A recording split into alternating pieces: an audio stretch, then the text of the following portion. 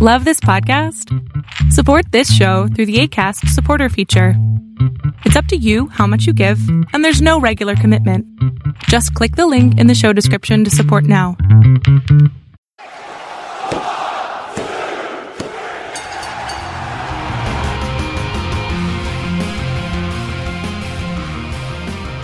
Hey everybody out there, welcome back to Positively Wrestling. I am Tim Kennard, and joining me as always is the heel of my babyface, the brain to my gorilla, the broad panties match to my Texas death match, Steven Davidson. How's it going, Steve? I don't know what to think knowing that you see me that way. Wow. After all this time, this is how you tell me. This is when you just hit record. I know, right? You're the better you're the better looking of the two of us, so that's why you get the brawn panties moniker. All right, I'm here. I am here. I'm tired. I had a very fun but tiring and expensive weekend. Did not end up meeting Ty Conti. I did walk right by her a couple of times, like to the point where I had to shift to the side to not bump into her. But no, it got to the point where every dollar started to count. So I decided that I needed those dollars for the comic book things that I was buying. But I did see Ty and Sammy and Darby. Cool. Tie up close, the other two from a distance. Yeah. Very cool. But yeah, so I'm here and it's another busy weekend coming up. But yeah, here to talk some wrestling. Oh, yeah. I guess by the time everybody's actually listening to this, I'm sure a lot of our listeners, if they're geeks like us, have probably checked out the Suicide Squad. Hopefully. Yep. I know we'll both have seen it by the time this goes out. Yep. But yeah, I've seen it in IMAX, and that's awesome. Yeah. I unfortunately will just be on the HBO Max side, but I am envious of you getting to check it out on IMAX for sure. Looking forward to it. I haven't been in this theater in a while, so I'm excited for it. Excellent. Well, welcome to the show, everybody. Hey, we are happy to be back. We were off last week, of course, because again, you were at that convention, which is very, very cool. But we're back this week, so we got plenty to talk about, stuff to discuss. A lot of stuff has happened for us to talk about. But I guess we'll jump in first with, as always, one of our favorite things, which is our 3-count segment. We love it because we came up with it. Anyway, it was my challenge that was postponed, but for this week, which was our top 3 SmackDown matches. We had done the top 3 Raw matches on the show previous. So I said, let's keep it simple. Let's move it to SmackDown and do our top 3s there. And I guess since it was my challenge, that means you, sir, have to go first. What do you got at number 3? I'm going to surprise you. Oh, boy. I'm going to include someone that I generally don't include in these, and someone that really I'm not even that big of a fan of. Okay. As my number 3 choice for top SmackDown matches, Randy Orton. Okay. Versus Christian, May 6th, 2011. So what problem do you have with Christian? Well, it's a religion thing. Ooh. I don't even know what that meant. Now we're going to get canceled. I don't even know what it meant. His name's Christian. That's it. That's true. I have no idea what that meant. So this was right after, and by right after, I mean 2 days after, Christian for the first time had won the World Heavyweight Championship in a ladder match against Alberto Del Rio. And 2 days later on SmackDown, at least it was taped 2 days later, I think aired 4 days later, he had to defend that championship against Randy Orton. This was a face versus face match. But only this one. This launched a rivalry. And this was really the only one that was face versus face, as Orton beats him and takes his title. 2 days after he wins it, huge emotional victory. I wasn't happy about that, but the match was tremendous. In fact, this is my favorite Randy Orton rivalry ever. because I thought they had amazing chemistry and every match they had was great. I do think this was my favorite of the matches. I like the rivalry for the match quality. Christian only won one of their matches, and that was by disqualification. And that was in a match where if he won by disqualification, he won the championship. So that's how he regained the championship. Oh, that's right. By disqualification. But then Orton just took it back. But the match quality was tremendous. This is what led to the one more match phrase that Christian became known for. He kept getting match after match, and he just always wanted one more match. This match in particular was absolutely tremendous. It was back and forth and no shenanigans, and one of the few RKOs that I actually didn't see coming. I was impressed by this, and again, even if there's someone I'm not a huge fan of, I'll admit it when they do something I like, and I liked what Randy Orton did here with Christian. Excellent. No, that's a good choice. I had completely forgot about that one. Wasn't even anywhere near my list of ones I was narrowing down. But no, that is a great choice. I did. I love the chemistry between Orton and Christian. I thought they did very, very well. And I'd forgotten about this one. I remembered it changing hands by DQ, that match. Yeah. I remember that. But I'd forgotten about this one on SmackDown. That's a great choice. Great choice. My number 3, going to 2001, May 24th. And, of course, at SummerSlam 2000, we got the very first TLC match, followed by the sequel at WrestleMania 17. And then we got TLC 3 on taped or live TV, network TV on SmackDown. And we added a fourth team with Benoit and Jericho. Of course, they were the champions going into this, taking on Edge and Christian, the Dudleys, and the Hardy Boys. This was just crazy that we got this on free TV. Yeah. This match was insane. Now, it wasn't quite the spot fest that we got at the pay-per-views prior, and that's understandable. But still some great stuff going on in this match. People still going through tables. I think there was a lion tamer on top of the ladder, or the walls of Jericho, technically, same thing. But a spear from Edge from one top of the ladder to Jericho, who was on another ladder. Even though that spot always made me laugh, because Jericho starts setting up the ladder to go up to it, but he's like 6 feet out of position.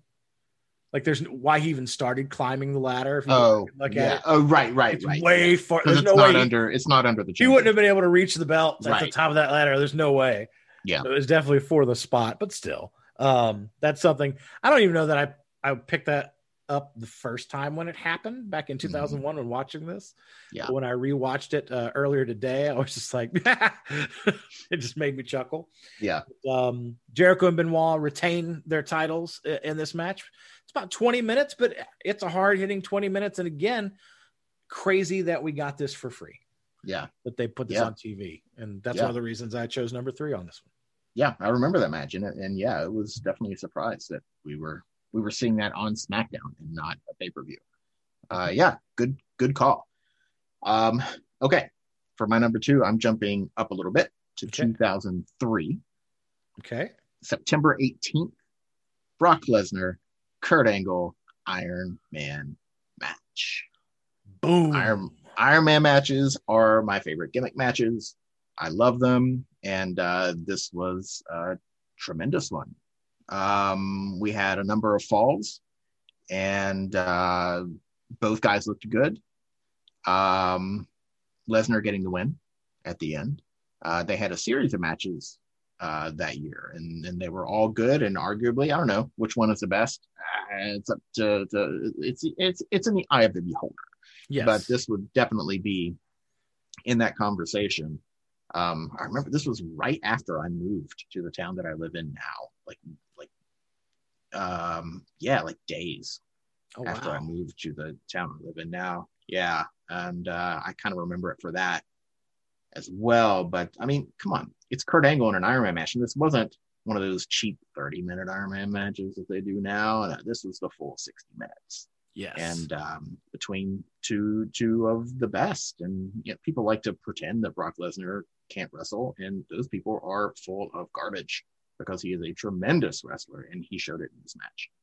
I agree. And it's also my number 2. Oh, excellent. So, yeah. And like you say, that, everybody harps on Lesnar and his wrestling. He's phenomenal in the ring. He's great as a character too. And I think he showed a lot of that in this match too, because the whole, he wasn't there for the spirit of competition. He was trying to cheat and cut every corner he could and getting falls, which I think was great. And this is something that shows to the hype that they put behind this. As I went back and watched this today, the intro at the top of the show by McMahon at the beginning of this episode of SmackDown, where he hypes this match, is like, this is a big deal. Yeah. Here you go. You got a legit Olympic gold medalist and the beast Brock Lesnar going one-on-one in a 1-hour Iron Man match for the title. Crazy. Yeah. You got the boss out there hyping it. Of course, that tied into because Undertaker comes in and kind of interrupts him at the end, furthering a storyline that's going on there. As Undertaker was kind of embroiled in that world title picture at the time as well. Mm-hmm. But yeah, this is just crazy. It ends up 5-4. Lesnar wins. The finish is great. You've got Angle, who starts to do German suplex. It's like 5 or 6 in a row without letting go. And then Lesnar grabs the ref, pulls him close, gets a low blow on Angle with less than a minute to go. And then Angle whips on the ankle lock real quick, hoping to get a tie, but Lesnar doesn't give up and time runs out. And Lesnar ends up winning. Phenomenal match. Wait, you mean you don't have to give up right as an Iron Man match is about to end? That's right. You don't have to. You should be able to. I mean, does it make sense not to? Maybe. Yeah, I think it makes sense that you don't, because it's like, I can give up now and lose everything, or I can endure this pain for literally 3 seconds. Yeah. If only they booked Sasha the way they booked Brock Lesnar. Yeah. But hey, that's for other people to decide, even though it's wrong. Anyway, and the same person. Yeah. But yeah, no, fantastic choice at number 2. This could easily be number 1 on a lot of lists, I think. It was almost my number 1. Yeah. But yeah, so great choice at number 2. Love it. What is your number 1, sir? All right.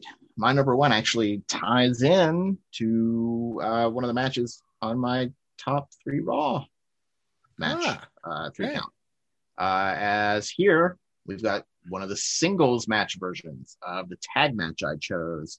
We've got Stone Cold Steve Austin defending the WWE Championship against Chris Benoit, May 31st, 2001. So this was right after Benoit and Jericho had taken the tag team championships from the 2-man power trip, Steve Austin and Triple H. And on Raw, earlier in the same week, Austin defended against Benoit. And that was a tremendous match as well. And it felt like Benoit was going to win the match. And he didn't. And then they announced during the week, rematch on SmackDown. And then it really felt like Benoit was going to win. I think we were all convinced we're going to get a new champion. Benoit's going to do it. And it felt like it too. During the match, it felt like it. And it didn't happen, but it was tremendous. It was just tremendous wrestling beginning to end. There were chairs involved, and McMahon got involved, and McMahon hit Earl Hebner with a chair, and it went a little crazy. And but the more stuff like that happened, the more it felt like Benoit was going to win, and then just Austin pulls it out at the end. And this was in Canada to top it off, so that made it feel even more like Benoit was going to win. And so it was definitely thrilling. And if you haven't seen that match and you can bring yourself to watch a Chris Benoit match, I would definitely seek it out. May 31st, 2001 on SmackDown. Nice. Good choice. Yeah. I forgot that they did that succession of matches. Yeah. Just bam, bam, bam. But you're right. Yeah. You kind of felt like, man, I keep going back to this, so there's got to be a different outcome coming. Yeah. And then at King of the Ring, they did the triple threat with Benoit and Jericho against Austin. Well, Benoit versus Jericho versus Austin. And that match just wasn't very good. I don't know what happened that night at King of the Ring, but it was just dull and the crowd was dead and it just didn't work. But everything that led up to it was fire. But yeah, so crazy. But yeah, good choice. Good choice at number one. I like it. We do not share number one this time, of course. And actually, I was kind of surprised. I had pegged number one for you to be Sasha and Bayley. Yeah, I thought I considered putting it on the list. The one after Hell in a Cell, right? When they had the rematch, I thought that might be your number one. But but for me, my number one goes back to 2009, August 28th. CM Punk in a steel cage versus Jeff Hardy. Loser leaves town. Yeah. This storyline in general was just crazy because of how they really and you know, WWE's been known to do it and still does it, but really introducing real world events kind of into their storytelling and personal lives and the demons that Hardy had at the time and continued to have after this. It was crazy how they did. And you had the straight edge gimmick. Well, not really gimmick, because he really was straight edge. I won't say gimmick, but that was the character that they were really hammering that in. Right. And some great leading up to this match, some great promo stuff, some great story work leading up to the match. And it was one of those, you couldn't see either of these guys leaving. Especially not Jeff Hardy being the huge fan favorite. You're just like, no, there's no way. So you get to the end of the match and they're fighting there at the top of the cage, and Punk gives him the eye poke, slams his head on the top of the cage thing, and he falls down. Nut shots him on the top rope as he falls, and then Punk kind of dangles and then drops to the floor, and you can hear a little bit of the crowd kind of erupt because it's the end of the match, as you normally get, and then it's like the air gets sucked out of the arena, and everybody's just kind of like, it sets in like, oh wait a minute, this is, oh crap, Hardy's gone, and it was legit. I mean, this was Hardy's last night. Yeah, it was. Until he and his brother returned at Mania. Yeah. It was just nuts to think about. It was great for Punk winning the title and helping his career, which he was great at anyway. But to also think that 2 years later, we'd have Hardy and Sting in the 2011 Victory Road incident. And, you know, the art or life imitating art, whatever, however you want to say, how it bleeds over. Yeah. Where he legitimately comes to the ring completely screwed up. Yeah. But this match itself and the storytelling that led to this match, I really, really love. Yeah. And that's why it was my number one. And I was already a Punk fan at this point and wanted him to win. And yeah, I remember the crowd being so disappointed and how I delighted in their anguish. Now, one thing as I watched it back tonight or today was that, you know how at the end of the show, they put up the little graphic. Yeah. You know, it's the end of the show. It's like, WWE, blah, blah, blah, trademark. It showed that, but then it kept going. So I don't know if this is something that's just for the network where they went back and let the footage stay in. Because I don't remember this going on. Because if you take that, then it ends, Punk celebrating. He's walking up the ramp and he's, you know, kind of hugging the title, blah, blah, blah. And that's where the little lower third comes in. And then that went away and it came back to Hardy in the ring. And he cuts a little like farewell promo. And he's like, yeah, well, you know, hey, it sucks, but that's it. At least my brother's still here. There'll still be a Hardy on this program, blah, blah, blah. And then he says, thank you to everybody, walks up the ramp, and then Punk hits him with the belt, knocks him down again to a chorus of boos, then walks off. I don't remember that being part of the original show. I don't either. I'm pretty sure. I think they left that in, which is kind of interesting. Yeah. Little Easter egg. Yeah. And that's cool. And sometimes they would do that on DVDs Yeah. and stuff like that. In fact, I think, and I'm looking it up to be sure that I'm not remembering incorrectly, but I think there's a DVD that has the full Iron Man match as well between Angle and Lesnar, not cutting out the commercial breaks. Oh, okay. Yeah. I'm pretty sure. But I'm not going to swear to it because I can't. I don't have it right in front of me. But I'm pretty sure it's somewhere. You can find that. That's cool. Yeah. Very, very cool.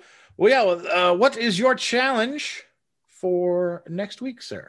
All right. So we're hearing some rumblings about maybe a Queen of the Ring tournament happening later this year, and maybe that'll happen. Maybe it won't happen. But it got me thinking: what tournaments have I enjoyed the most throughout the years? So I'm curious. I want to know your 3 favorite tournaments. Not generally speaking. I'm not talking like King of the Ring is my favorite tournament. Like which King of the Ring? King of the Ring 2000 whatever, or right, or King of the Ring 1990 whatever. Yeah. So specific tournaments. Which 3 are your favorites from any promotion, any year, whenever, whatever? Yeah, cool. I like that one. That's different. I like it. Favorite tournaments. I dig it. Single elimination, round robin, doesn't matter. If it's a tournament, it counts. Okay, rock on. Cool. We'll tune in next week. We'll have our 3 favorite tournaments. But yeah, that's our 3 count. Hope you enjoyed that. Let's get into the show proper. Again, as it became a staple when we started the show, starting with a little bit of sad news. I don't know that you may not have even seen this. But we lost another wrestling legend this week in Jody Hamilton. Passed away shortly after going into hospice care. And if you don't know, or the name doesn't ring a bell, Jody Hamilton was the father of Nick Patrick, famous referee for WCW and WWE. He's best known from his days in the NWA territories where he held multiple championships, but he was best known as being referred to as the Masked Assassin. Right. He also went on to become a WCW power plant coach and had a lot of influence and helped develop Kevin Nash, Paul White, Goldberg, and DDP. And I guess the most recently, while he was in the wrestling industry, he ran WWE's developmental territory, Deep South Wrestling, until 2007. But another legend gone. So, thoughts and prayers go out to Nick and the family. And again, hate to see another loss like this in the wrestling family. But yeah, I never really got to see him perform as the Masked Assassin or one of the assassins when he was part of that tag team. So never got to see him in the ring, but he definitely left a footprint. Yeah. And again, it's one of those that caught my eye, and I just wanted to cover it because, we cover a lot of the big, huge losses that we have. And here's a guy who, huge name at the time, but a lot of modern fans probably have never heard of, to also help them in understanding some of the history that goes into this pro wrestling that we love so much. Yeah. But yeah, so outside of that, let's move on to other things. I won't say more pleasant things, because one of the first things we have to talk about. Well, not as bad as a death. No, not as bad as a death. Yeah. But not necessarily good news. Right. Which is Bray Wyatt. Yeah. Out of nowhere gets released by the WWE. You texted me this, and I was just like, what? Yeah. Scooby moment, like, makes no sense. Absolutely no sense. And this was, I'm still kind of beside myself on this. I do not understand it one bit. Word is that Nick Khan is just really, really over anxious about balancing the books. And he's just really worried that some people are being paid too much. And so he's releasing people, and Vince has given him power to release people, and he's released Bray and he's released Braun. Yeah. and main eventers because of that. And I gotta say, the reasoning that, like, I have no reason not to believe that, because we're kind of seeing evidence of it. Yeah. I don't know that it's true, but I'm not going to sit here and swear it's not true. But I've got to say, if it is true, he's not thinking it through, because if you want to make a profit, how about not releasing one of your biggest merch sellers? Yeah. Bray moves merch. That was undoubtedly clear. With the Fiend gimmick and everything else, the Fiend merchandise through the roof, one of their top sellers. And granted, he hasn't been on TV because of, some people say maybe because of an injury, who knows, something, but we hadn't seen him since Mania. I know he wanted a little bit of time to get over to kind of process Brody Lee's passing as well. Yeah. That was part of it, I think. And perfectly understandable. Mm-hmm. I completely get that. But yeah, just the whole budgetary cuts excuse that we've been given with a lot of these. And again, I still think it's an excuse, but it could be one that Nick Khan totally believes. That's what I'm thinking. Yeah. But at the same time, why not try to, before you get, because it seems like this just comes out of left field, just all of a sudden, boom, they're gone. Boom, they're gone. So why not renegotiate? Why not sit there and say, okay, well, because of budgetary reasons, we figure we can't really pay, but we do want to keep you. We love your work. Mm-hmm. Yeah. Could you maybe stay on and we restructure your deal? You don't have to do as many dates, and we'll pay you a little bit less here, or, whatever. Yeah. You have to I'm with you. Yeah. I don't know. And to be fair, with someone like a Braun or a Bray, that could still be the plan. Mm-hmm. It could be that they've been let go, and then in a month or 2 months, whatever down the line, they show back up because they knew they were going to re-sign anyway, but there's nothing for them right now. And they wait and they get a renegotiated contract for later. Now, I don't believe that. I'm just saying it's possible. Yeah. Well, I mean, we've seen it with Samoa Joe. Well, that's true. Samoa and Joe. We don't know what they did with their contract, but we have seen people who were recently released already come back. It's very true. So it is possible. It is very, very possible. But yeah, it's just, it's the one thing with Nick Khan that it concerns me a lot with what he's doing, especially because of how it's affecting the morale of the rest of the company. Mm-hmm. Several apparently the networks are upset about this too. Yeah, and the network's not real happy either. Neither of them. Yeah, about this happening. And they weren't real happy hearing about the possibility of Punk and Bryan possibly going to AEW either. Just because big names that they feel could have been on their programming, and now it's being made a big deal. Now, again, neither of those things has happened yet. So, again, and I don't know that WWE could really do anything about them anyway. That's true, because it's not like either of them were actually, I mean, Punk obviously not under contract. He's been a free agent forever, but Bryan fulfilled all of his obligations. He's a free agent. Couldn't do anything there other than try to throw more money at him to keep him there. It doesn't sound like Nick Khan's throwing more money at anybody right now. No.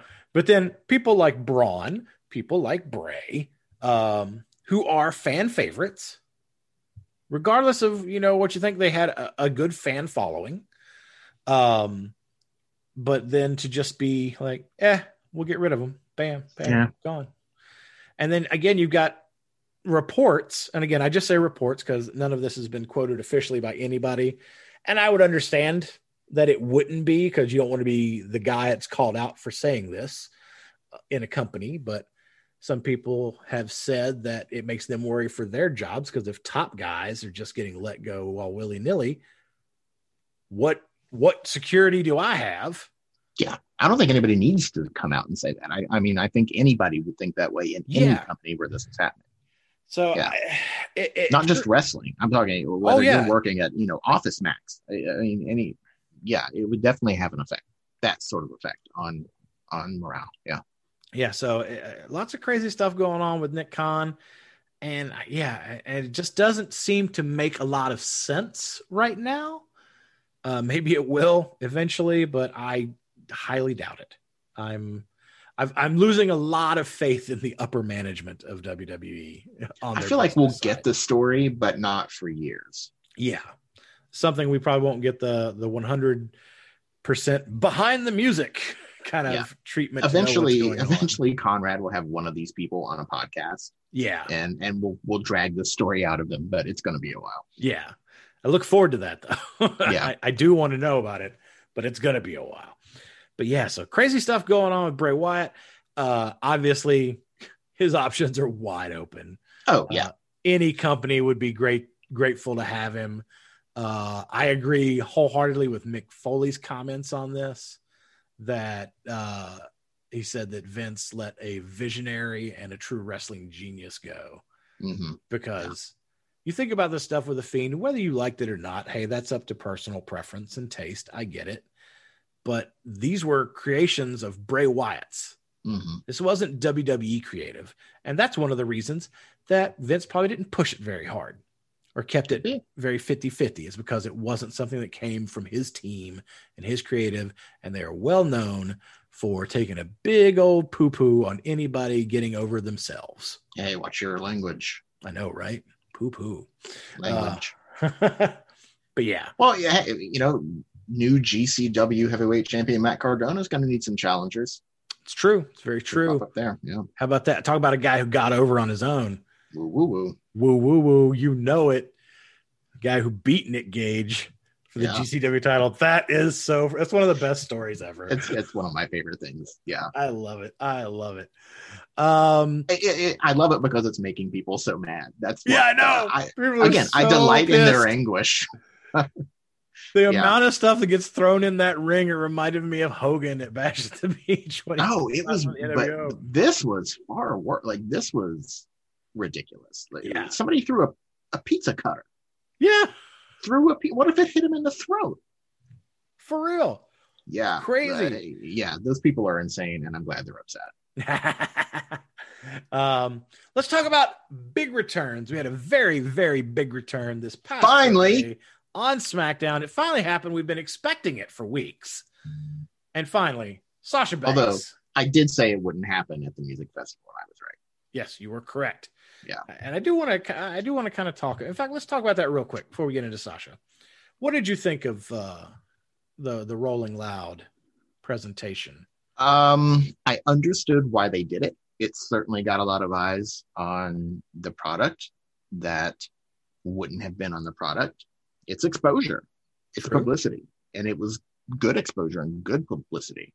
A lot of people there clearly had no idea what they were looking at.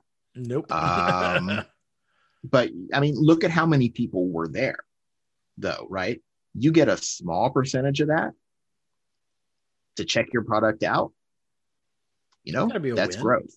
Yeah. That's a win. And I saw fan reports that said from people who were there that said it wasn't as bad as it came across on TV, and that the crowd there got more interested when the women came out, which not surprising for a variety of reasons. Mm-hmm. And actually kind of got into Bianca and Carmella.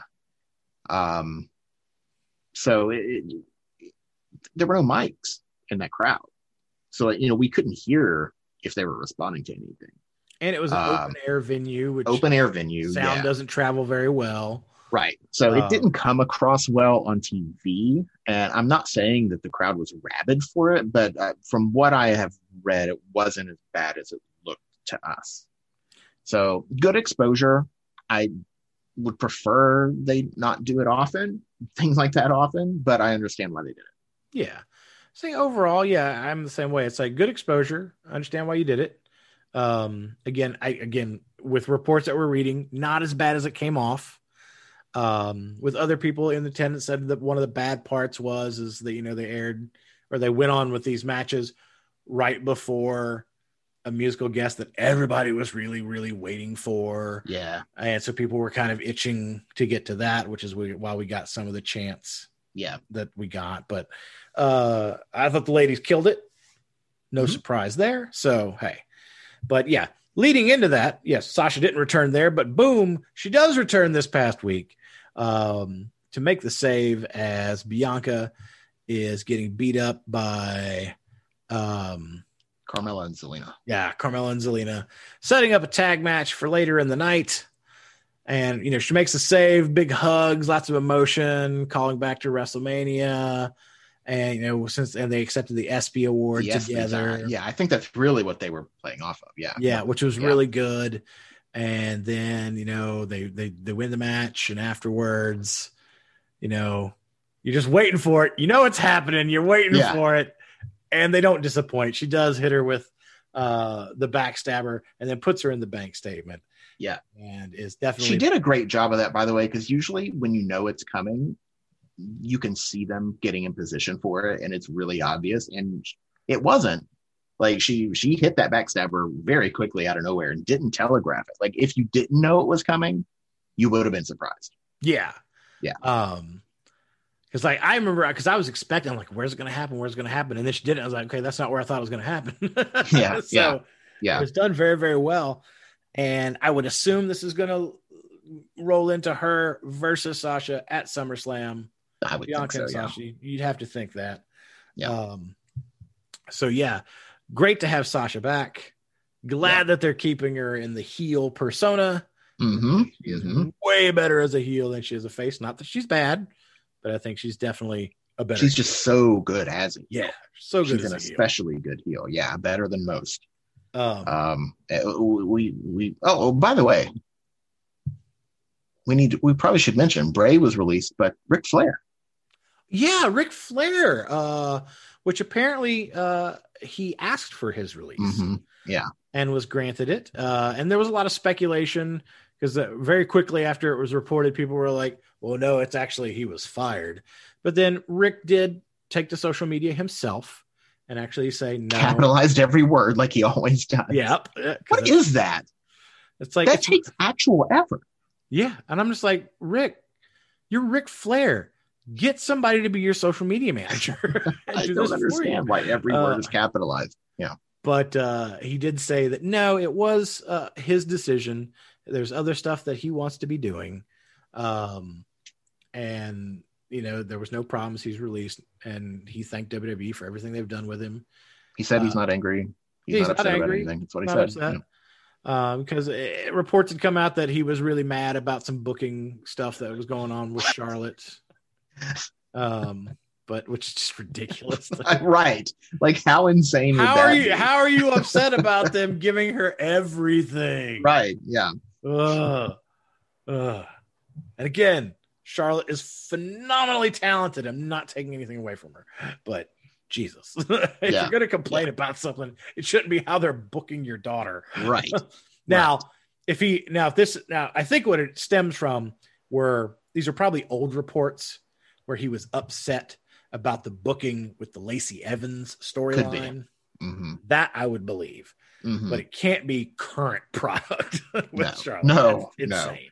And here's the thing: people are speculating anyway, despite this. Yeah, they're maybe it was this, maybe it's that. I think he's really mad.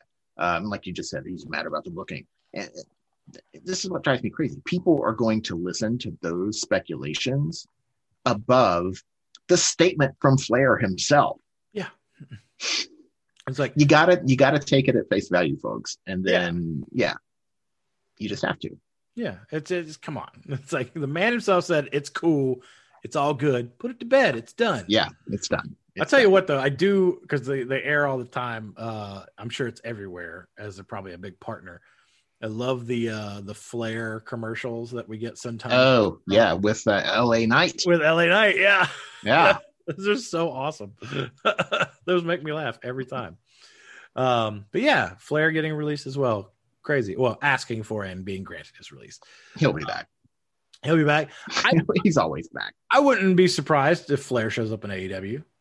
No. All of his old buddies are over there right now between Blanchard, Sting. Yeah. He could come in and do something. Heck, I would bring him in and let him run around with Andrade. A little tongue in cheek. I think that would be awesome. Yeah. I would totally do that. Yeah. No offense, Chavo. But barring something crazy or something disastrous, he'll be back. He always comes back. Yeah.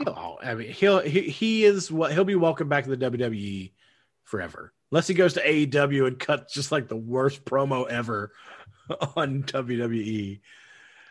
Even then, I think they'd probably let him back. I mean, we're talking about a company that let Warrior come back and they put him in the Hall of Fame.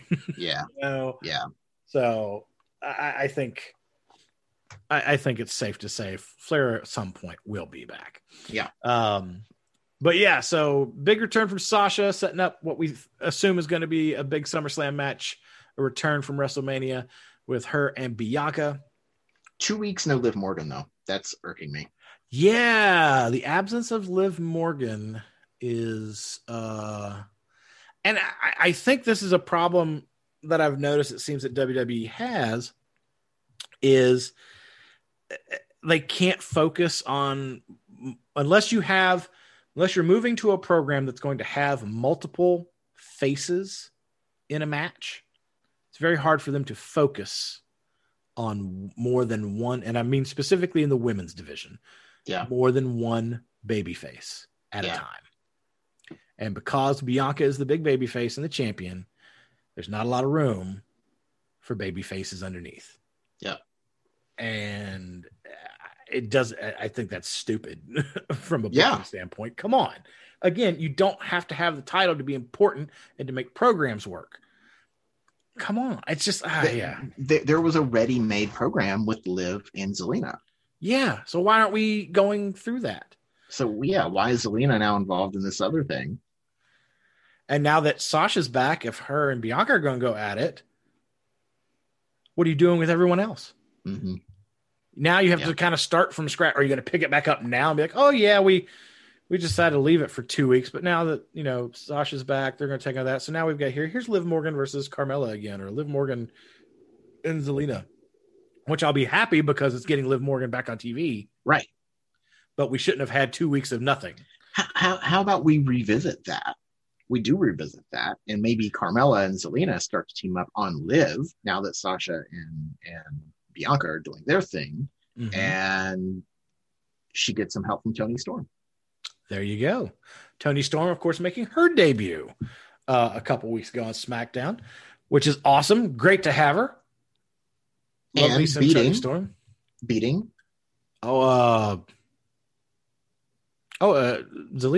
Zelina Vega. Yeah, so Zelina. There. Yeah. Built-in story. Yeah.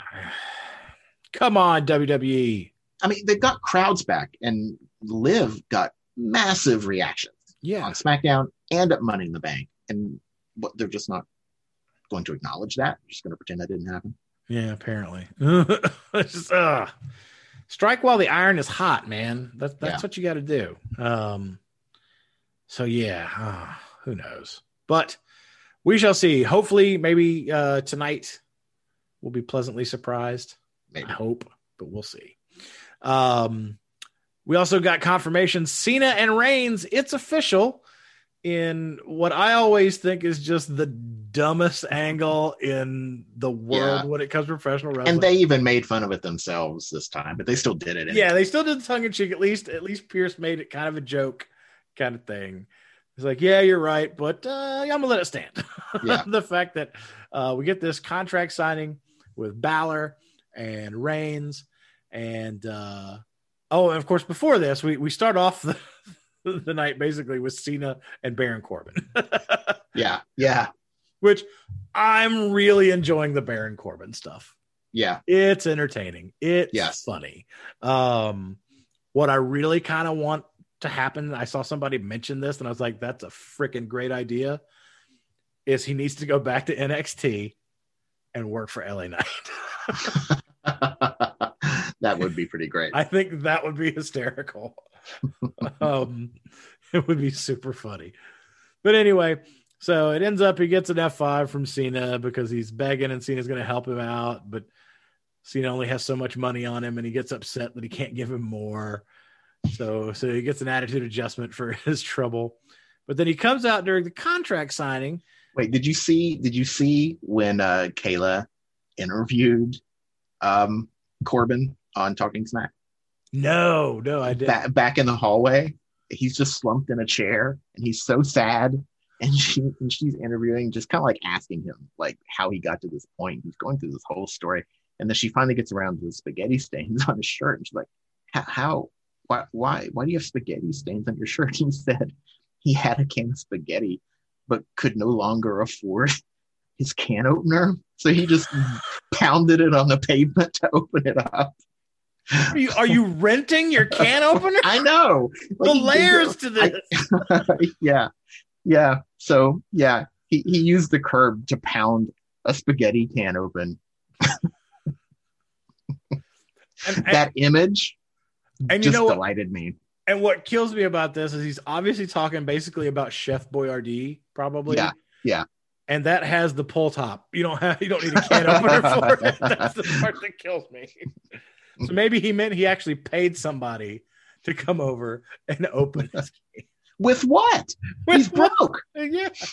Well, I mean, beforehand. Oh. Beforehand.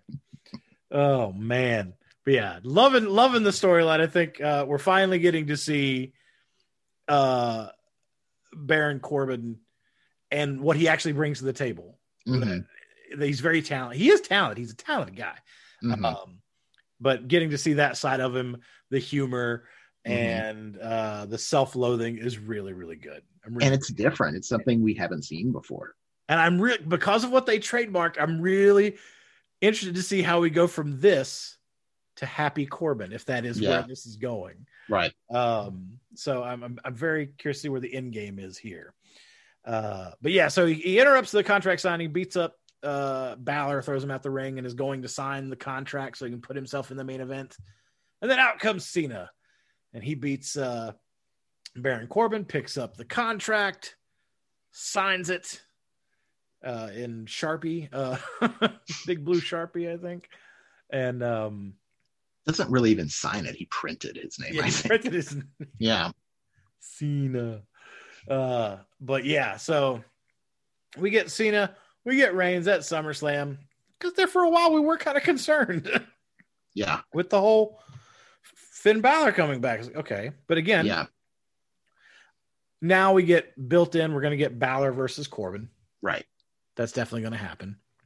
And I'm betting Balor will probably be first up after SummerSlam to take a crack at Roman. Yeah. I think that's where that's eventually going to go, because I don't think they're taking the belt off of Roman. I don't think so. Especially since Cena is probably back as a temporary stopgap. Yeah. Probably just through SummerSlam, maybe the week after. Yeah. But I don't know. I'm just speculating. Yeah. Just speculation. Like. Yeah. But with because they're calling it a 15 city tour of and with his movie career and everything else, it's not like he can take a huge amount of time off, right? For wrestling. So, but yeah, so I'm excited for this. I think the match is going to be great at SummerSlam. Cena and Reigns are going to tear it down. Yeah. And I'm really excited for Reigns and Balor after that. I think that's going to be a really good program. And as far as the signing the contract, let's really think about how this started. And if this was real, Reigns wouldn't have the ability to turn down Cena anyway. Yeah. If they wanted, if Sonya and Adam Pearce wanted to have Cena versus Reigns at SummerSlam, that's what it would be. Yeah. So that's how I look at this. They're just doing what they want because they can. They're in charge. That's the match they want. That's the match we're going to get. True. But I do like the flip side. It's like if wrestling logic worked in other arenas and facets of life, it's like you're at work and there's one position for somebody higher up and you got to counter that he's going to be the new president. Well, I just gave him a stunner and signed my name. Yep. I'm now my music hit. F you, Jeff Bezos. I'm now hard to handle by the Black Crows starts playing and I bust through the door. Oh, it'd be amazing. Oh man. But yeah, so why don't you give us a little bit of an update? What's going on in Stardom right now, man? All right, the 5-star Grand Prix tournament has begun, their yearly round robin tournament, double round robin tournament, really, where the two winners meet. There's a red side and a blue side, and the two winners meet in a singles match to determine the winner. And yeah, it's underway. It got underway this past weekend. surprised me.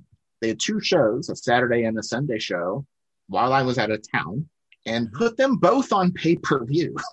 Oh, wow. Yeah. So I didn't get them. I didn't have time. I didn't have time to watch them. Jeez. It'd be 3 hours out of both of those days, and I didn't have it. So the first one's already up on Stardom World. I started watching it today. So the way it works, you win, you get 2 points. You get a draw, that's 1 point. You lose, no points. Then you add up all the points, and then you win your bracket if you have the most points, or if you're tied with someone who you beat, then you win. And so, yeah, some upsets here. I sent you a text. I was so freaking excited. Momo Watanabe beat Mayu Iwatani on night 1, and then lost to Natsupoi on night 2. Oh. Yeah. So we'll see if that's going anywhere. But Natsupoi lost to Kaguma on night 1. So I don't know what the logic is behind any of this. It's just madness right now. I know Mayu beat Julia. So Julia took a loss. Maika beat the World of Stardom champion Utami Hayashishita on night 1. Maika is a mid-carder. a pretty solid one in Donna Del Mondo. But yeah, so I don't know what's gonna. I still feel like Shuri's gonna end up winning this thing.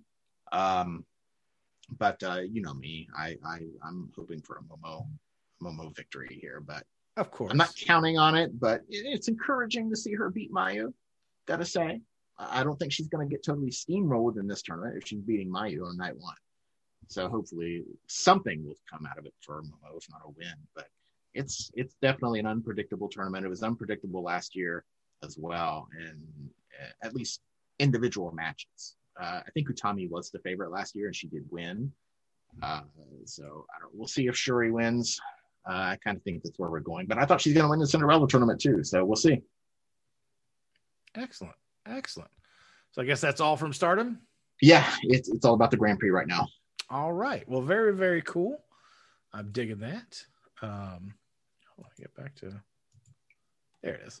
Oh, Mina Shirakawa did get a win on night 1 as well. So nice. Good to see that. Yeah, yes. over Fukigen Death.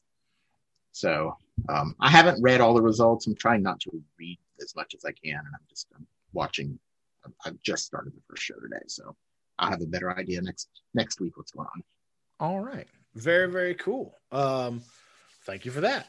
I think it's interesting because not just with Stardom, but it seems like a lot of the Japanese promotions do like a big Grand Prix tournament every year. Yeah. I know New Japan has one as well, which I don't know if it's called the 5-Star Grand Prix as well. I don't think so, but I think something similar. Yeah. But I like that. I'd kind of like to see that I'd love to see something like that in WWE or AEW or TNA, something like that. Let's move on to some NXT, and got to talk about Cameron Grimes, one of the best things going on NXT today, baby. He wrestled in his butler outfit. But we've got DiBiase back, and he's encouraging Grimes, and he consoled him. Yeah, after the loss, because the LA Knight bailed on him. Yeah, because they took on the Grizzled Young Veterans, I believe it was. Mm-hmm. Yeah. But yeah, so this keeps getting layered, keeps getting better and better. How long do you think they're going to drag this out? Well, I don't. DiBiase was telling him, "You've got to find a way out of this situation." So, I feel like I don't think it's going to be too long. I don't think they're rushing it, but I feel like we've got this takeover that they forced on us on a Sunday night. That's that true. I thought I had free. And so I feel like we'll get something relating to this at that takeover. Okay. Yeah. The night after SummerSlam. Because you don't want to drag it out too long. Right. But yeah, no, I think this is great. I can't wait to see it. I mean, Grimes is just gold, man. The fans love Cameron Grimes. Yeah. And he's that lovable loser like I've talked about. And again, he eventually has to win Mm-hmm. But if he starts winning more than he loses, then he will lose his appeal. So he needs to win at the end, but only at the end. Yeah, just at the end. Yeah. As many of us expected, it is going to happen at TakeOver, as you mentioned, is coming up on the Sunday after SummerSlam. We're going to get Samoa Joe, who is now reinstated as a performer, against Karrion Kross for the NXT Championship. Why am I supposed to think Karrion Kross has a chance? I know, right? It's like, so Joe's going to be the champ, so Karrion can just go to Raw. I guess. Yeah. That's the only thing I can think of. Yeah, that makes sense to me. Makes sense. I just don't understand how I'm supposed to be that invested in this match after what we're seeing on Raw. Which we're going to get to that in a little bit, but keep that in your head as we're going to get there and talk about that. But yeah, but let's move on to Index, Indy Hartwell, Dexter Lumis, a romance that everybody wants except for the Garganos, which led us to the love him or leave him match. Love her or leave her. I love her. Love her or leave her. Which the stipulation being if Gargano wins, then no more. No mas on the Index. But if Lumis wins, he is free to have her hand in a relationship, or however you want to say it. Right. Which I will. This is one step below custody for Dominic. Yes. Oh my God. Yeah. Talk about stipulations. But at least, and I will say this, because the match itself was good. Yeah, and back and forth. I like the what am I trying to say? The drama with Candice and Indy coming down to ringside, and they're in Gargano and them talking the whole time, blah blah blah. And then Gargano put him in the Gargano escape, and then Indy kind of making him. That was kind of creepy though. Him reaching for the rope and then kind of stroking the side of her face. Yeah. Before grabbing, I was like, okay. But eventually, deal though. That's just how. Yeah. That's just Lumis. But Gargano hits the DDT. What's the name? I can't remember. What's the name of that one? Finisher. Yeah, I'm blanking on it too. But the one where he slingshots over the top rope. Yeah, the slingshot DDT over the top rope. Hits that, gets the pin. Is walking Indy up and is like, it's over. And then in a nod of, okay, let's destroy how ridiculous the stipulation is. Right. Yeah. If Indy wants to be with him, she's her own person. She can go be with him. And she does. Right. Yeah. So interesting to see where they'll go from this. Obviously, the Gargano family is now going to be split up as far as the four of them together. The end of indie wrestling. The end of indie wrestling. That is the one downfall of this. But I mean, hey, it gives you a built-in program. You could have Indy versus Candice. Yeah. I'm all for that.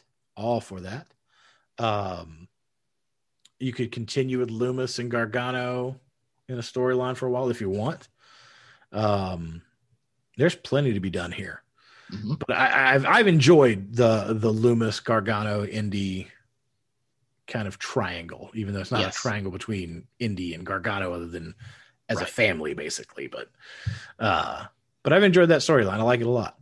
Yeah. The forbidden love. Yeah. Yeah. And then, of course, we were all wondering when it was going to happen, and it finally did. We got the stab in the back. Mm-hmm. Raquel Gonzalez looking for a new challenger. Great promo work going out. And Dakota Kai is like, yeah, no one can stand up, blah, blah, blah. And then she just attacks her from behind. Bam. So, yeah. Dakota. She was too enthusiastic on the mic. I saw that coming. Yeah. She was so, yeah. But I will say this past week's NXT, the promo, and just the kind of real emotion and almost sad with the kind of backstage camera, and she looks down. She's like, "I'm no one's sidekick." It was just so sad. Yeah. Yeah. Aw. Yeah. So I think it's going to be great. I like Dakota Kai. Yep. Could she dethrone Raquel? I wouldn't mind it. Wouldn't mind it. And it would make sense, as a lot of rumors lately have Raquel getting called up. To do what? Yeah, They're again, not using the women they have. Yeah. But yeah, I would not be bad. I think Dakota Kai definitely deserving of a run as the women's NXT champion. Absolutely. Most definitely. Let's jump over to AEW. Now, granted, we are recording this show a little earlier than we normally do because of stuff going on. So the most recent episode of Dynamite, we can't comment on because we won't have seen it. Because it started 8 minutes ago. Yeah. So full disclosure, we're recording on a Wednesday. It's about 8:08, so we're not in on that. But let's talk about what happened the previous episode that we didn't get to talk about as it relates. I didn't get to see this at all. Oh, okay. So this is you. Well, the biggest takeaways that we have to talk about, number one, is Jericho and Nick Gage, the death match. Now, to be fair, our friend and friend of the show, Nate, actually was at this show. Said he really, really enjoyed the experience live again, to see some wrestling with some fans. He had a really, really good time. Now, this match itself, the death match, I mean, they really didn't hold back. This was a full-on death match. This was a Nick Gage match on TV live, which is pretty crazy.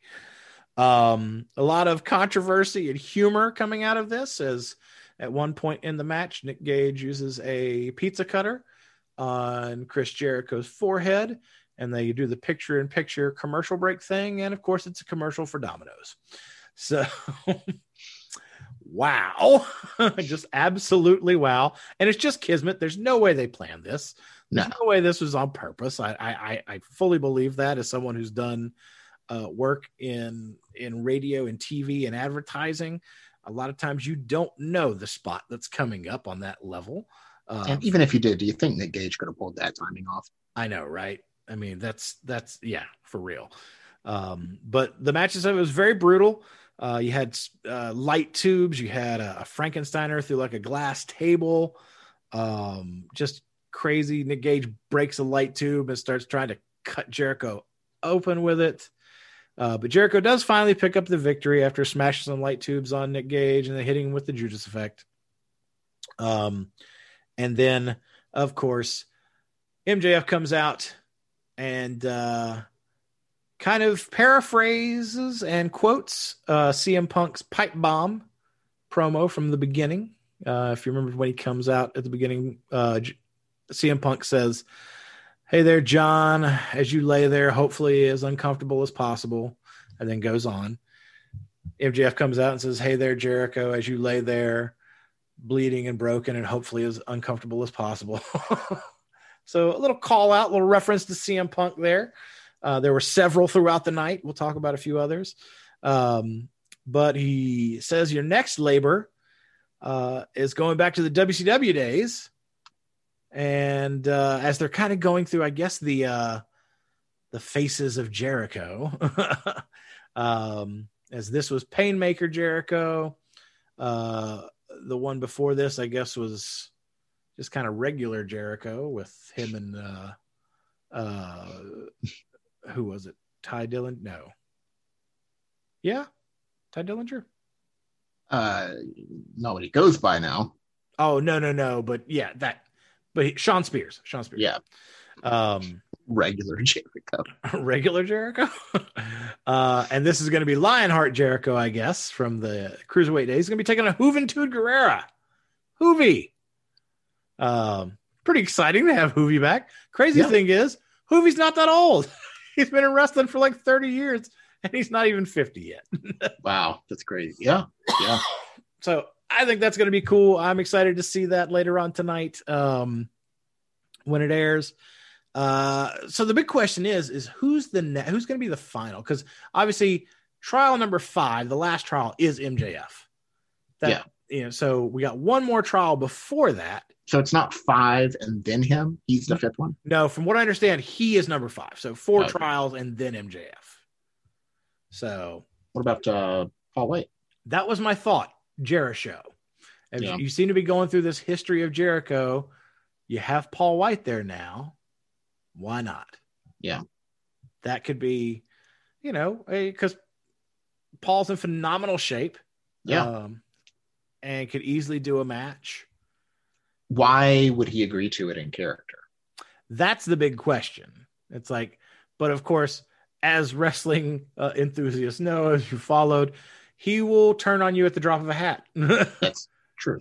So you got the money, I got the heel work for you. Yeah. So it could be as easy as that. Who knows? But I think that's a good way to go. Could be him. Mm-hmm.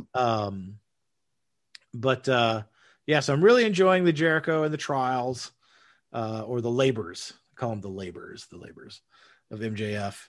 Also on AEW, again, we said the CM Punk references abound. The other just amazingly in your face one was Darby Allin and Sting cutting a backstage promo. And Darby's just like, everybody wants to be the best, and everybody knows coming to AEW and Dynamite is where you show that you are the top game. And just because you say that doesn't mean anything, but you want to come here, you want to prove it, go ahead.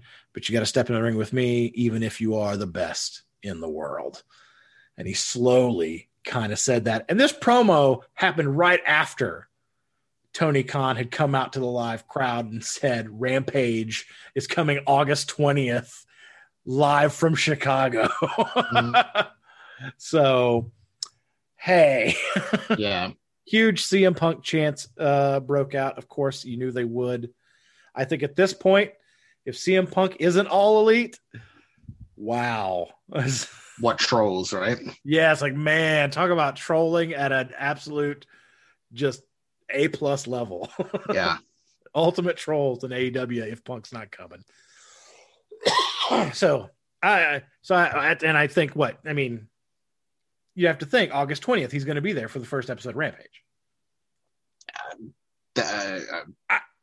In Chicago, I mean, if you have him and that's not where he shows up, then what are you doing?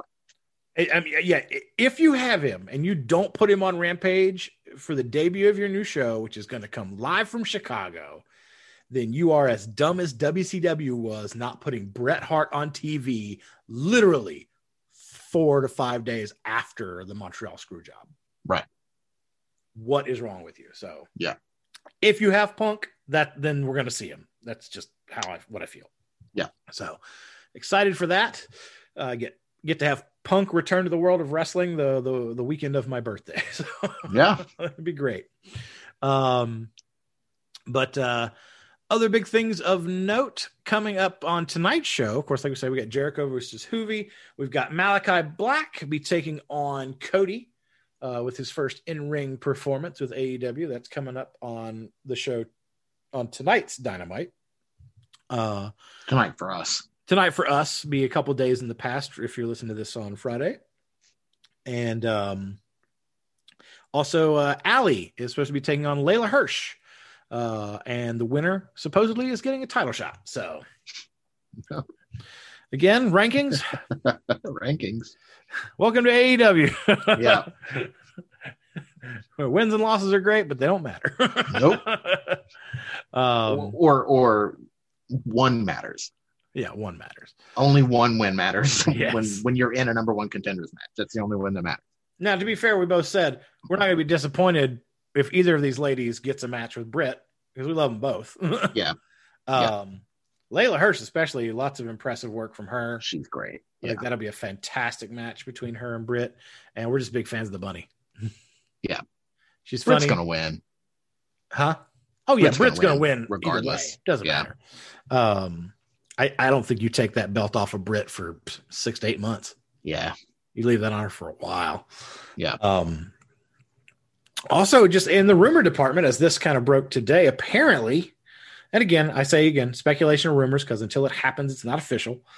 But a lot of people in the inside are saying that Ruby Soho, formerly Ruby Riott, has signed with AEW and is imminently going to be showing up on their programming. Wouldn't surprise me. Could be tonight. Who knows? Yeah. So who knows about that? Oh, and I guess, and since we're saying that, we got to kind of jump back to NXT real quick and talk a little bit about the news about Adam Cole. Oh, right. And the contract situation. Now, of course, doesn't mean he's going anywhere, but this story in general is just, it's almost unfathomable. I can never say that word.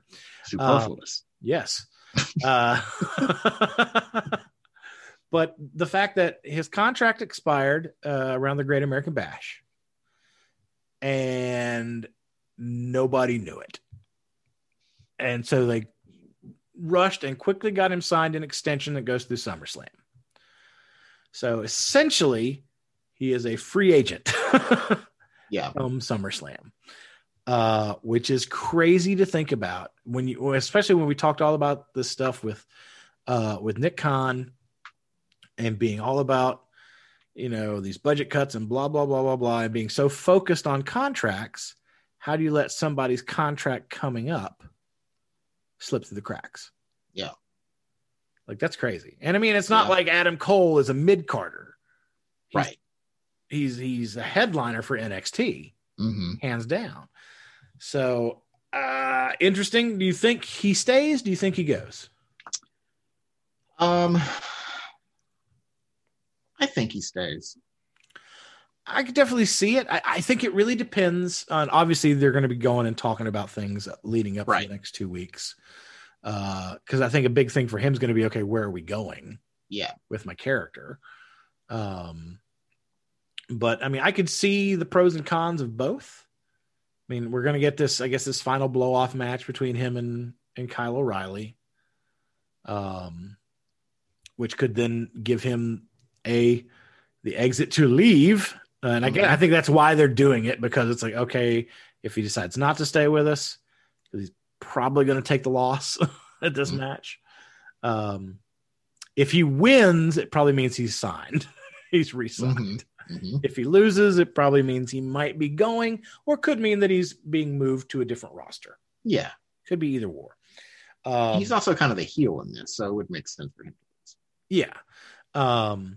But I mean, you do have his real life girlfriend / fiance in Britt Baker, who's in AEW. And even she had an interview where she was like, of course I would, love it if he was over here, but I wouldn't be the reason he comes here. Yeah. It's like he has history with all these people that work here from the independents. It'd be more them that he'd come here for anything else. So, who knows? Now, Cole might do better in an AEW setting. I wouldn't mind if he left, to be honest.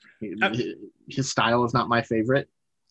And I think it's more like some of those other talents in AEW than it is a lot of people in NXT and WWE. And for me, it's more of not, personal preference notwithstanding, but I just think he could have more success in AEW than he could going to Raw or SmackDown. Oh, for sure. You know what I'm saying? Like in NXT, it still works because they're kind of that bridge. Yeah. Between kind of what we get on AEW and kind of what we get main roster with WWE. NXT is kind of the mixture of both. Whereas I don't know how well he gets over on Raw or SmackDown, or gets into a top tier program with some of the other talent that's there. Again, a lot of it's because of how Vince views people and size. But in AEW, that doesn't really seem to be a ceiling. Right. So yeah, it'd be interesting to see, something to keep an eye on. Be curious to see what he decides. Let's move on to Raw from this past week. I'll let you take this one. I love how you put this on our run sheet. Drew uses an effing sword. What happened? What was this?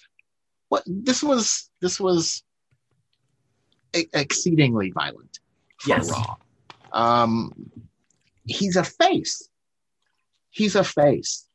And you've got Jinder and his two flunkies. I'm blanking on both of their names. Shanky. Yeah, Shanky and yeah, I don't know. It will likely come to me. But anyway, they have chairs. He pulls out a sword. What's the plan? Death.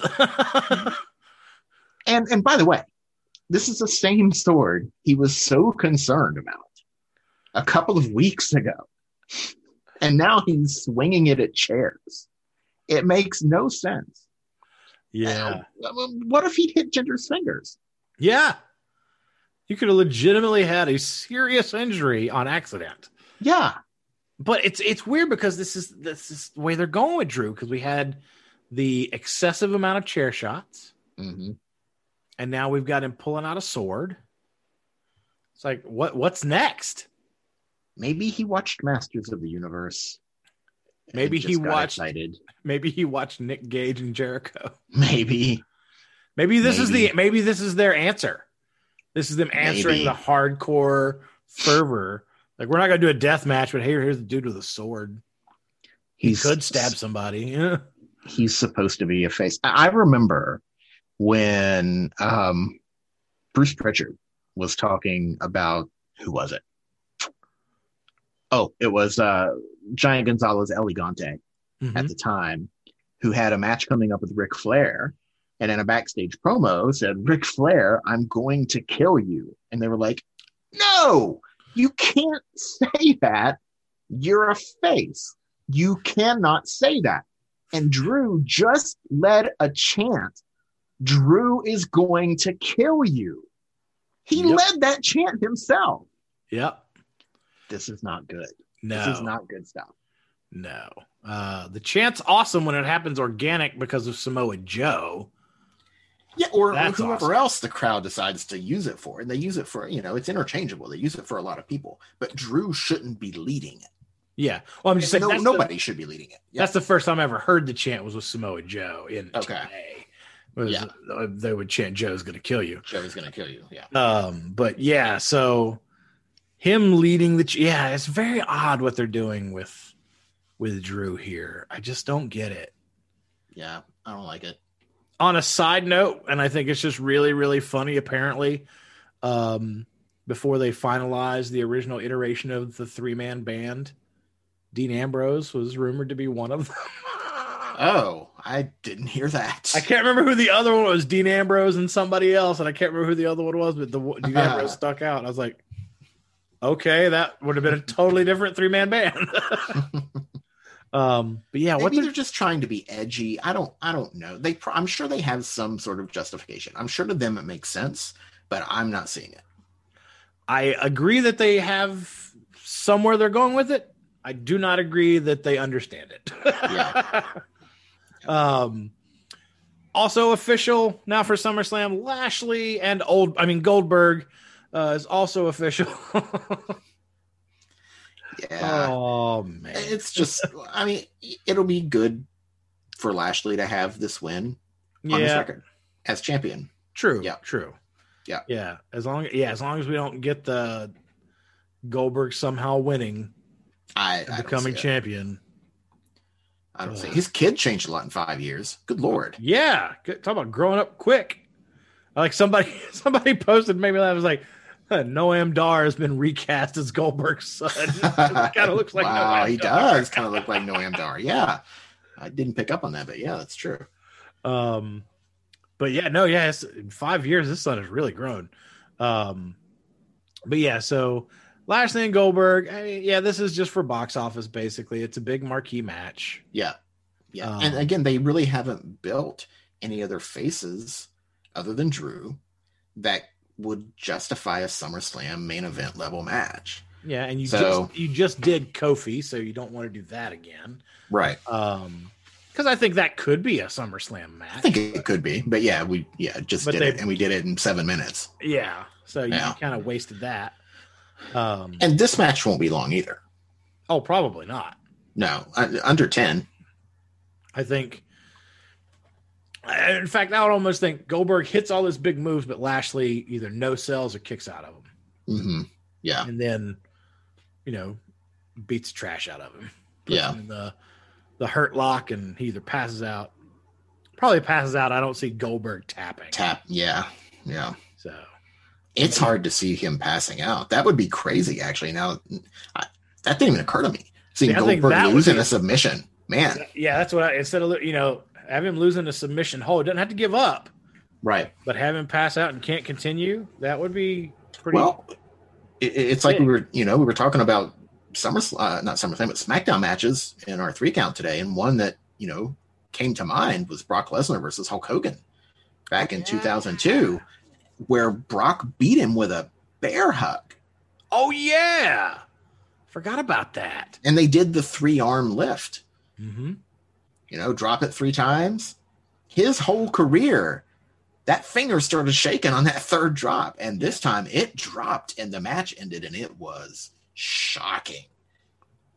Genuinely shocking. This was a face Hogan, too. This wasn't NWO Hogan. This was red and yellow Hulk Hogan not fighting out of a submission hold. So I don't know that Goldberg would be that big, but it would be, comparable.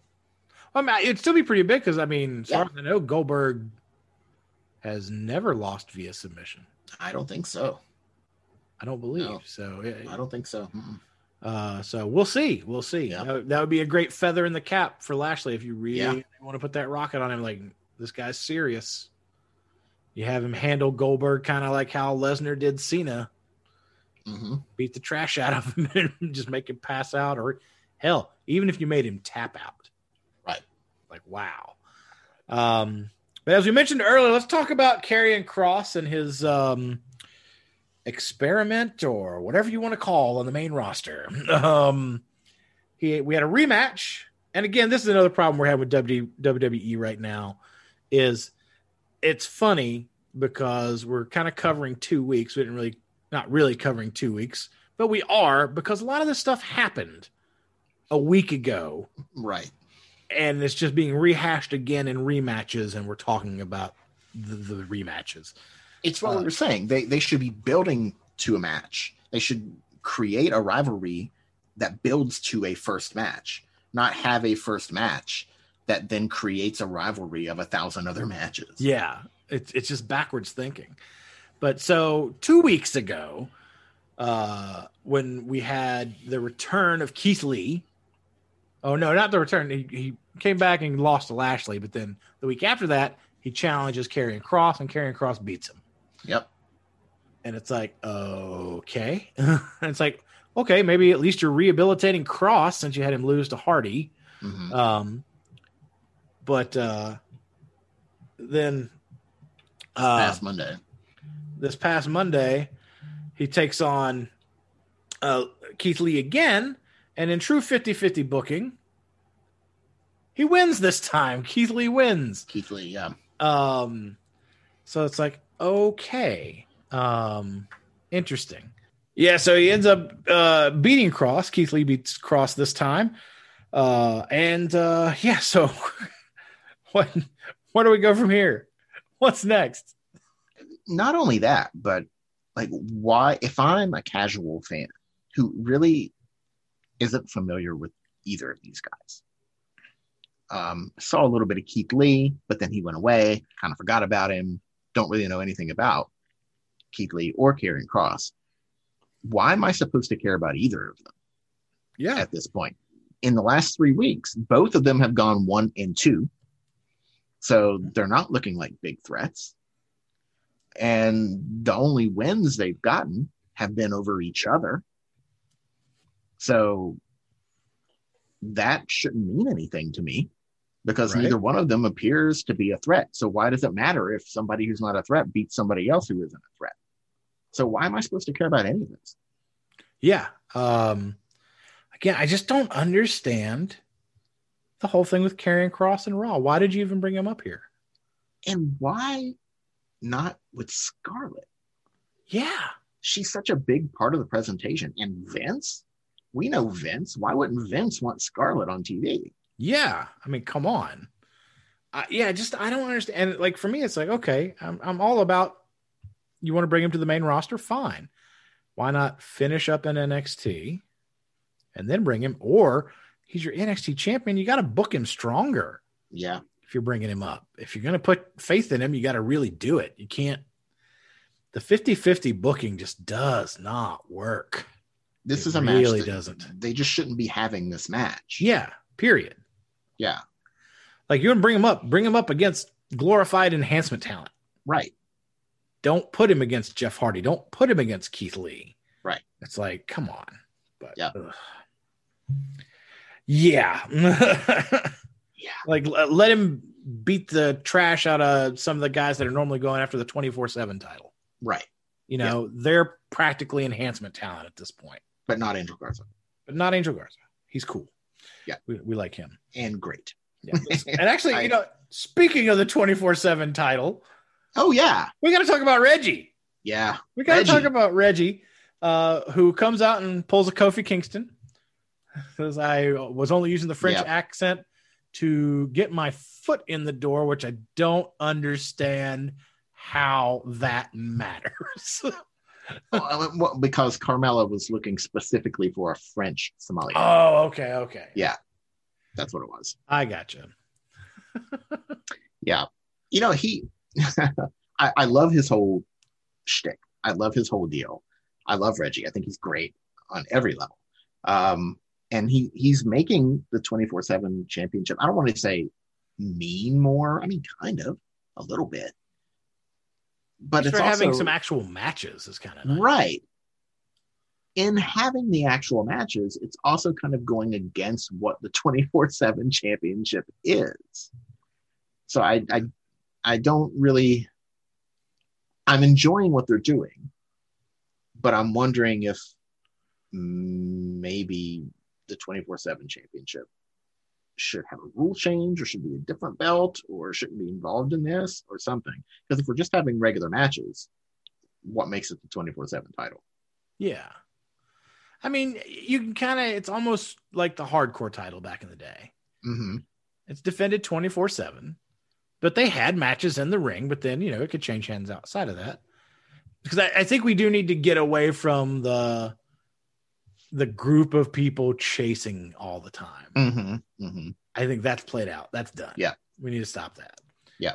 I do like that the 24/7 championship matches have ended with something other than a roll-up. Mm-hmm. Actual finish to a match, because we've had a match, is great. And I like that flipping senton thing that he does. That's pretty cool. He landed on his face. Yeah. He landed on Akira Tozawa's face with his butt.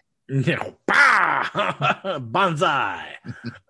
But yeah, I'm liking the Reggie persona change. Incredibly gifted athlete with all the flips and stuff. Gosh. Good Lord. Yeah. He's fun to watch. He is fun to watch. Absolutely.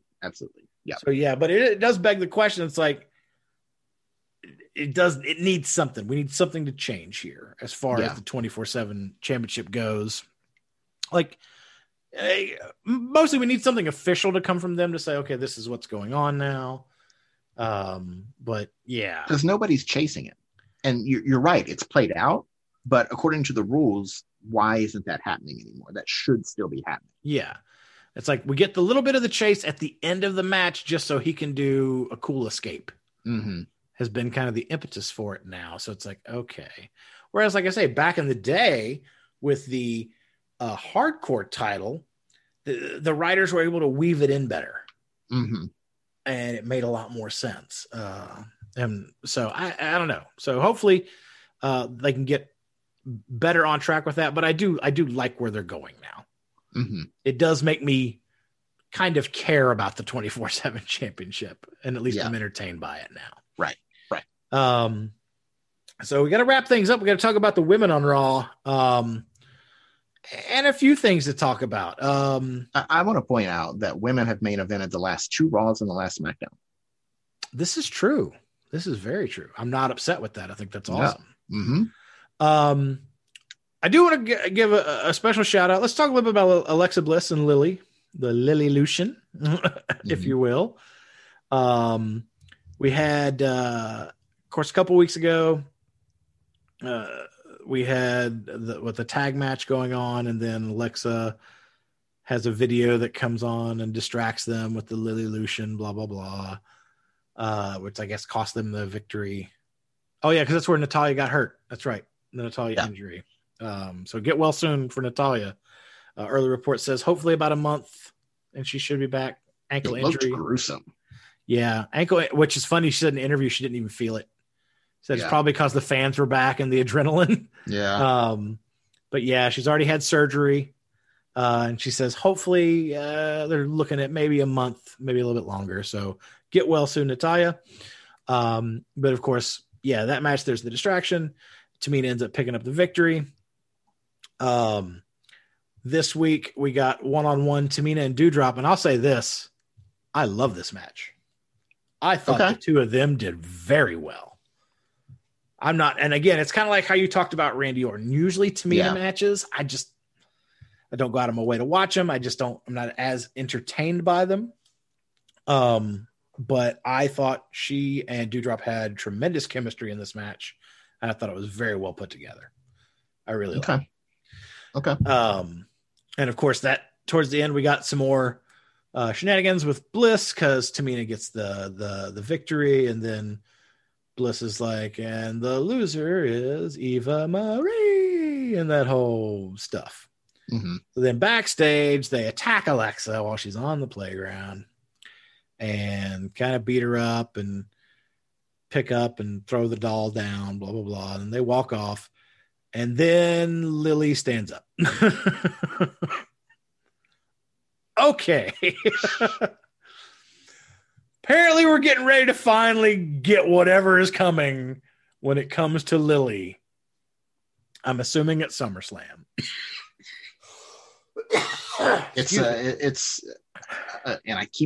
I'm repeating myself over and over, but it's at least a women's rivalry without a title involved. Yes. So I'll take it, even though it's Eva Marie. I think we could do something more than that, but Piper Niven, Doudrop's involved too, so maybe that will be the match. Yeah. I'm totally down for Piper versus Alexa. That'd be awesome. So again, it's kind of the, what is Lily going to be? Is it just going to be this sidekick doll, or are we going to get a physical embodiment of the character by Alexa or of someone else? Yeah. So I think we're finally going to get to see whatever it's going to be, probably around SummerSlam or shortly after, if it's not on that show. So yeah, interested to see that. Yeah. I hope we get something. I really want to see a makeover Alexa.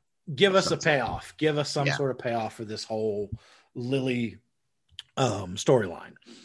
But let's jump over to the title picture, because of course it's been announced we're going to have a triple threat match at SummerSlam between Nikki ASH, Charlotte, and Rhea Ripley. And last week we had Charlotte beating Nikki in a one-on-one match, and Nikki afterwards says, I almost beat you, and I know I can with more preparation, so I want a rematch. Charlotte beats her up and says, okay, you got it. So we got a no holds barred, I think? Yeah. For this one. So anything goes, and two of them had a great match. And Nikki ends up winning. Clean. Yeah. I mean, it's no holds barred match, but it was still a clean victory. Right. So kudos on them for allowing that to happen. Finally, Nikki is getting booked properly if you're the champion. I still say with an asterisk, though. Still with an asterisk? Because Charlotte pulled her up twice. Okay, true. And without that, would have loved every second of it. That's right. I'm okay with the narrative of Charlotte being overwhelming. She's more experienced. She's bigger. She's stronger. I'm okay with having to overcome that. But she being Nikki is still the champion. Yeah. She's still the champion.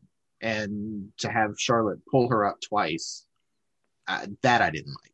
Everything else I was good with. So I'm glad Nikki got the win. That was good. But I still had a bit of a sour taste in my mouth because that says something still. I could have beat you. Yeah. And again, it's like, it's like, I don't know why they did. I mean, I kind of see why they did it. They're really trying to put it in your mind that there's no way Nikki can win. They're really putting that in. That's what they're trying to say, which to me says she's probably retaining that title at SummerSlam. I as of right now, I agree with you.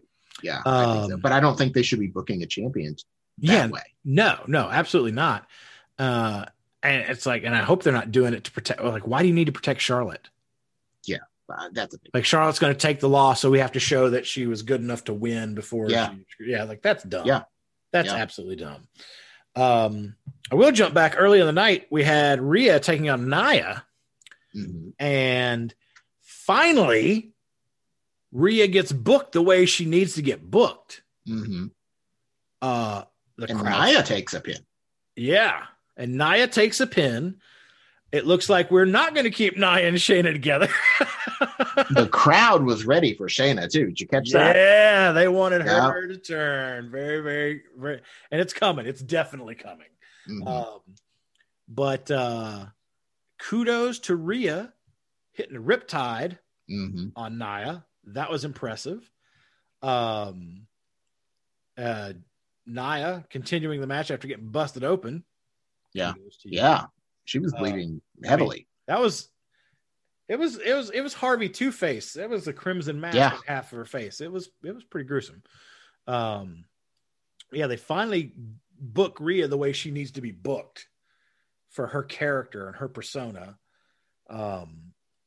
So how, again, it's going to make SummerSlam very hard to call. I think with what we've seen, I think Nikki's going to retain because they're trying to make it look like there's no possible way she can win. So obviously she will. But, and I mean, you could see it with a triple threat match. She doesn't have to do the heavy lifting, so to speak. You've got Charlotte and you've got Rhea. One of them hits a big move on the other. Nikki throws the other one out of the ring real quick. 1, 2, 3. Yeah. Whatever. They take each other out. Yeah. So many ways this can happen. Yeah. So I don't know. It'll be interesting, but I do like the fact that you pointed out that the women have main evented 3 shows in a row. And for all we know, they're going to main event tonight. We don't know yet. We don't know. Could happen. Yeah. Could happen. But anything else you want to throw in from Raw? 2 weeks, no Asuka.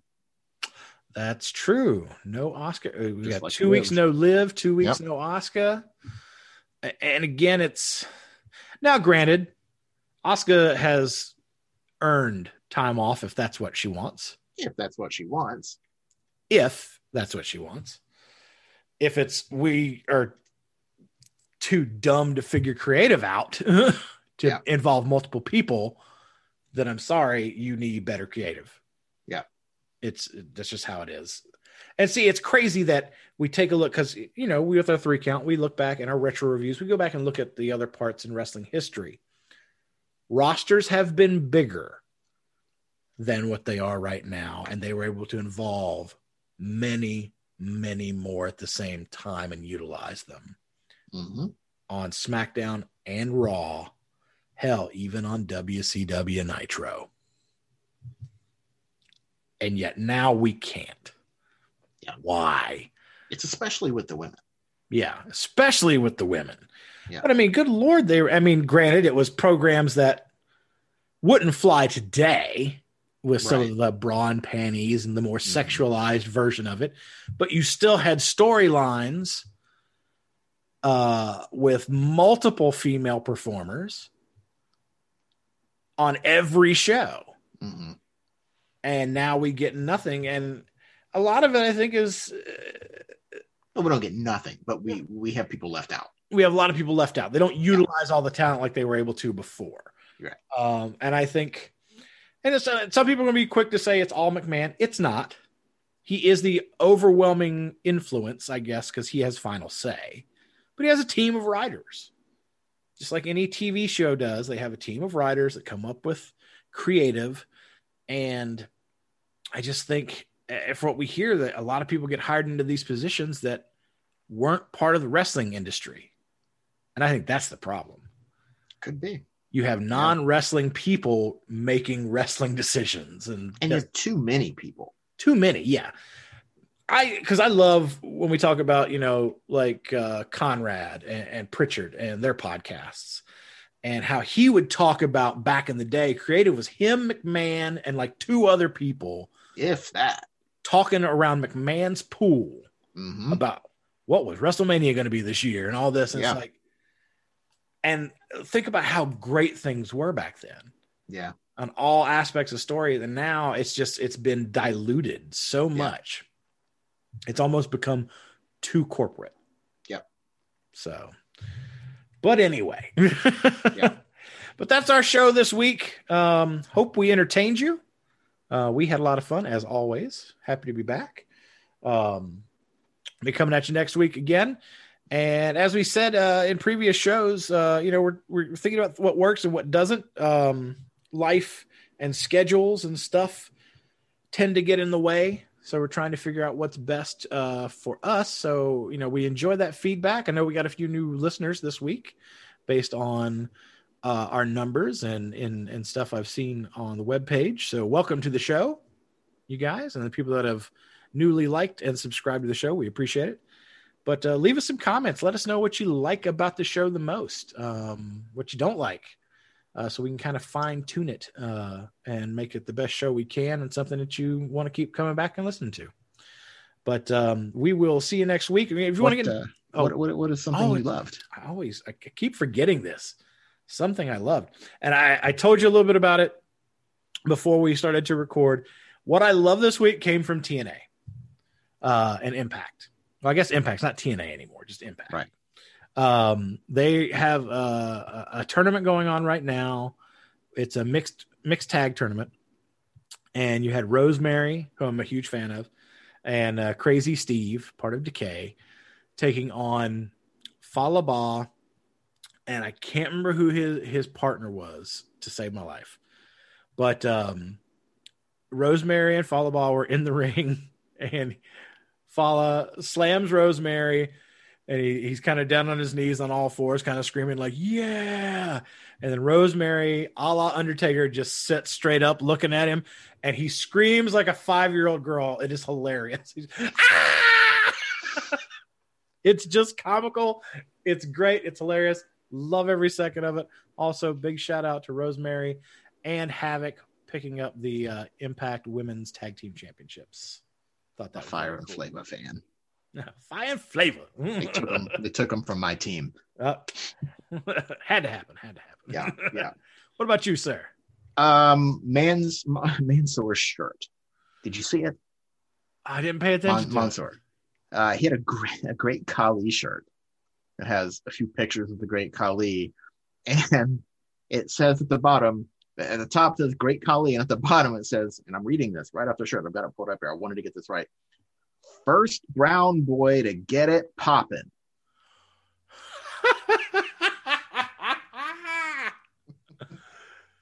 Oh my goodness.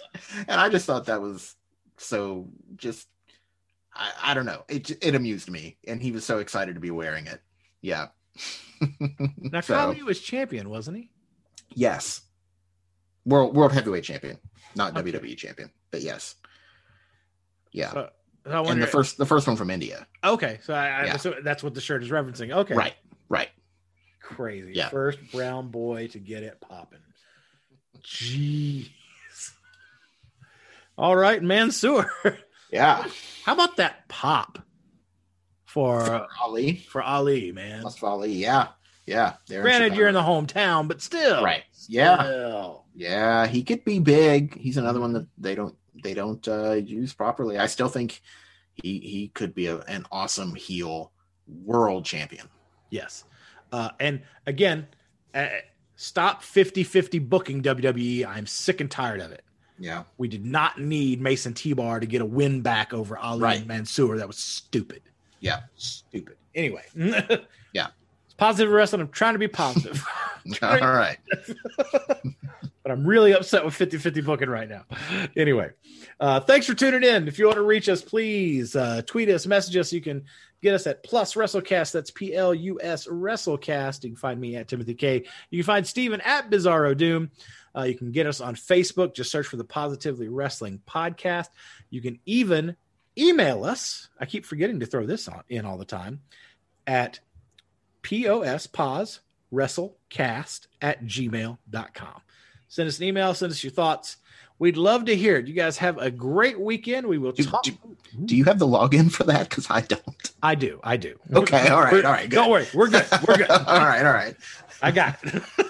I wouldn't have put it on there if I didn't have it. I was like, what? They can email?